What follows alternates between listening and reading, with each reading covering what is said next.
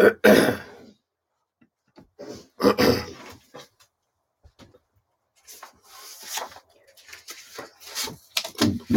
أن لا إله إلا الله وحده لا شريك له وأشهد أن محمدا عبده ورسوله.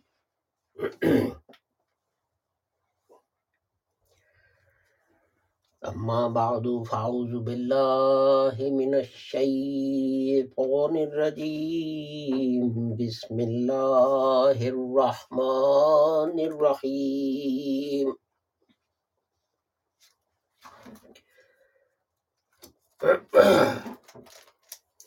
يا أيها الذين آمنوا أطيعوا الله وأطيعوا الرسول وأولي الأمر منكم وإن تنازعتم في شيء فردوه إلى الله والرسول إن كنتم تؤمنون بالله واليوم الآخر ذلك خير وأحسن تأويلا. O you who believe, obey Allah and obey the messenger and those in authority from among you. Then if you quarrel about anything, refer it to Allah and the messenger if you believe in Allah and the last day. This is best and more suitable to achieve the end. Sadaqallahul Aliyyul Azim. This is the verse I've recited is from chapter 4, verse 59. And I'm only going to deal with the first phrase of this verse, which is, O you who believe, obey Allah and obey the messenger and those in authority from among you. So the first part is the command, obey Allah. And of course, there can be no question about unquestioning obedience to Allah. And then we have obey the messenger. So this signifies the central position of particularly the Sunnah of the Holy Prophet Muhammad. Because we know that hundreds, perhaps thousands of people saw the Holy Prophet doing certain things, like the way he performed wudu, or the way he said prayers and so on. So there can be no doubt. Or about azan, for example. So these are definite sources of legislation, the Quran and the example of the Holy Prophet Muhammad. And then, of course, next we have the Hadith, but these were not compiled. The earliest one in the Holy Prophet's time, the earliest ones being compiled some 100 years later. But in this obey the messenger, you have to remember one thing. And that is that the Holy Prophet Muhammad had two positions. He was the Prophet of Allah, and in that position, he had to be obeyed. And he was also an ordinary human being. Now, as a prophet, he was guided by Allah. But as an ordinary human being, he was subject to the same information and knowledge that was around at the time. And we know that this was the case, because many times the companions Razilullah Ta'ala anhum would ask him, are you saying this as a prophet of Allah, or are you saying this because this is your personal opinion? And there are numerous examples. I mean, at the time of Badr, the Holy Prophet lined up the soldiers, and a companion of the Holy Prophet went and said, Prophet of Allah, you have arranged this formation for the army. Was this under divine command, or did you just do what you thought fit? And the Holy Prophet said, but I did what I thought fit. This is not Allah's command that I should line up the army in this way. And then the companion said, well, my opinion is we'll be better off if, and then he explained his idea for the way the army should be lined up. And the Holy Prophet sallallahu alaihi wasallam listened to him, and he rearranged the army. And then there is the Hazrat Zainab, when the Holy Prophet, she wanted a divorce from her husband, Zaid, Razilullah Ta'ala. And the Holy Prophet tried to dissuade her. And the question she asked was, is this a command from Allah, or is this advice from you as my cousin? And the Holy Prophet said, well, this is not Allah's command, this is my advice. Upon which Hazrat Zainab said, well, if this is not Allah's command, then I'm afraid, although there's nothing wrong with Zaid, I don't want to be his wife. And then, of course, there was the Treaty of Hudaybiyah, when the whole of the Muslim army, all the Muslims present at Hudaybiyah, were upset that the Holy Prophet signed this treaty, because they felt that it made them look sort of weak. And Hazrat Umar kept going round and asking, are we cowards? Have we ever refused to lay down our lives for Islam? If not, why are we accepting these terms, which on the face of it were humiliating? But Allah sent a revelation that we have given you a clear victory. And although Muslims still could not see how it was a victory, but because God said so, all the sort of depression and the doubt and everything suddenly disappeared. So you can see that in the Holy Prophet sallallahu alaihi wasallam's own time, people would put this question to him: are you saying this because God has commanded you, or is this your personal opinion? The point that I'm stressing is the fact that what the Holy Prophet said as a prophet commanded by God had to be obeyed. But then he had his own personal opinions as well. And many of them were based on the information that was available. It's like, if you get a rash and someone says, oh, I put butter on it or margarine on it or something, and it got better, and you do it. Now, you're not a medical doctor or etc. Someone else might have done it, or you were feeling irritation and you put some oil or butter or whatever on it, and it made you feel better, and you're just passing that information on. It doesn't mean that it's going to work for everyone. But the next part of this verse is, we were talking about it, obey Allah. O you who believe, obey Allah and obey the messenger and those in authority from among you. Now, there is, for 1500 years, this debate has been going on, whether it means that this applies only to Muslims. if you're living in a Muslim country and the government decides something, then you must obey that. But if you're living in a non-Muslim country, then you needn't obey that. I disagree with that.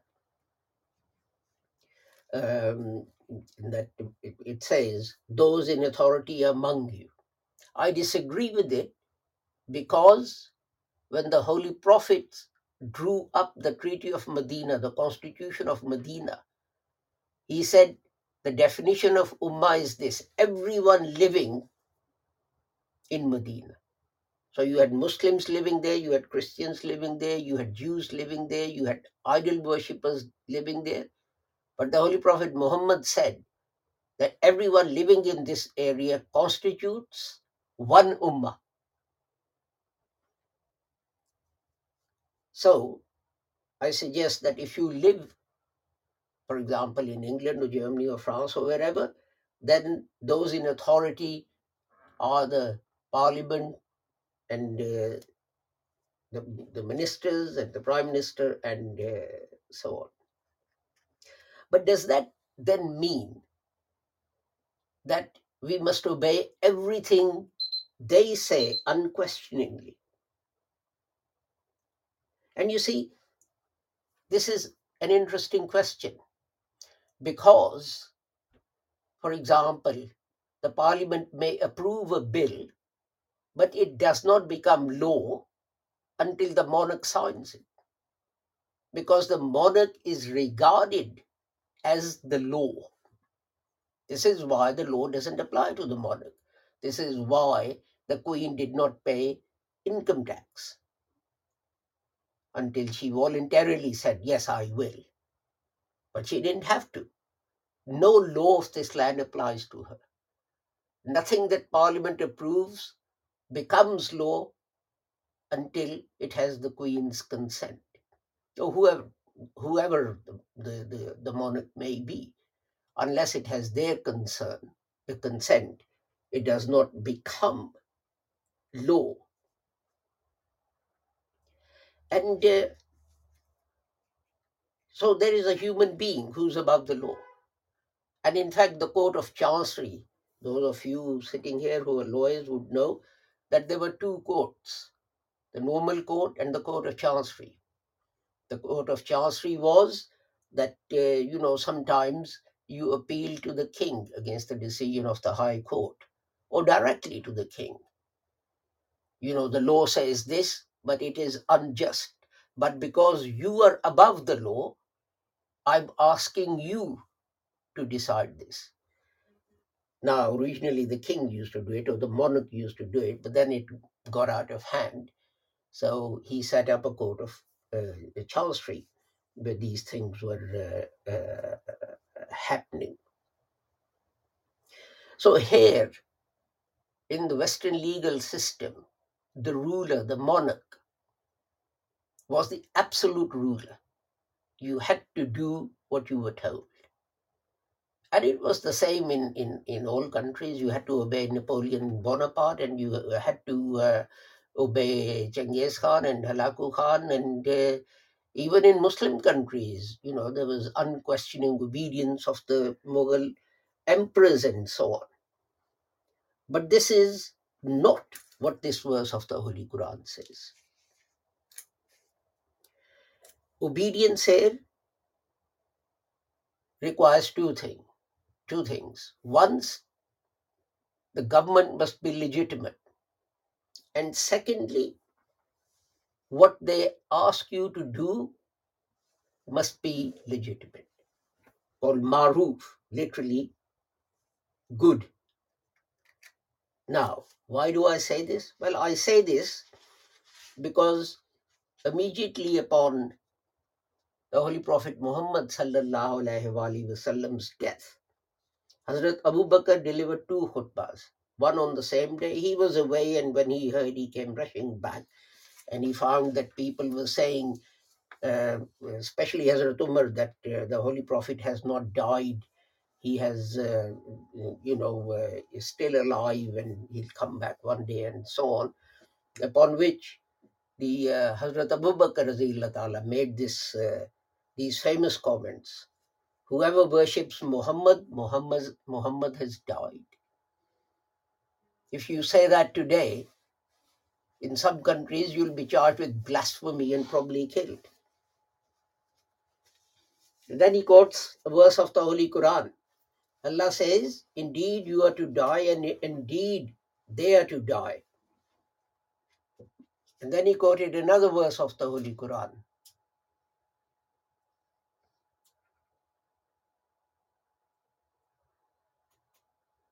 And then,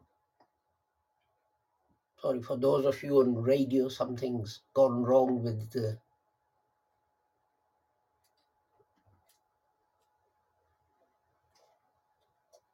battery.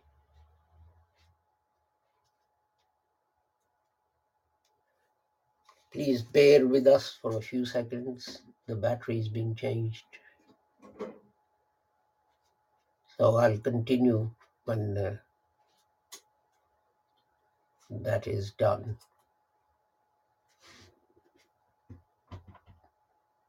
Right.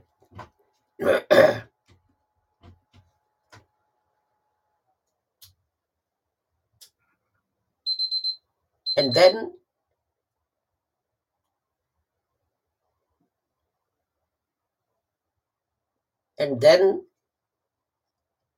Hazrat Abu Bakr recites this verse of the Holy Quran. Muhammad is only a messenger. Messengers before him have passed away.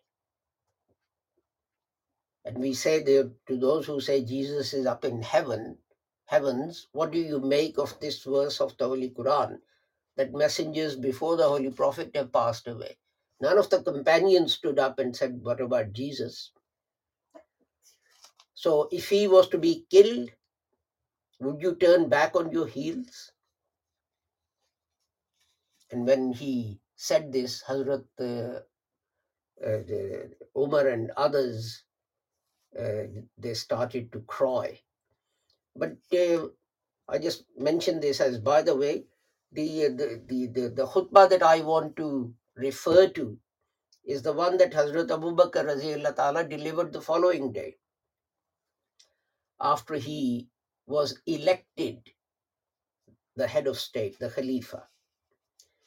And after people had taken an oath of allegiance on his hand, the Bai'at, Hazrat Abu Bakr said this, O people, I have been appointed over you, though I am not the best among you. Look at the humility that he is elected. And these are the words he uses. Truthfulness is a trust, and lying is treachery. The weak among you is to me strong until I return to him what is rightfully his, Allah willing. And the strong among you is to me weak until I take from him the rights of others, Allah willing. And he said other things which I will not quote here because they're not relevant. And anyway, he then went on to say, obey me as long as I obey Allah and his messenger.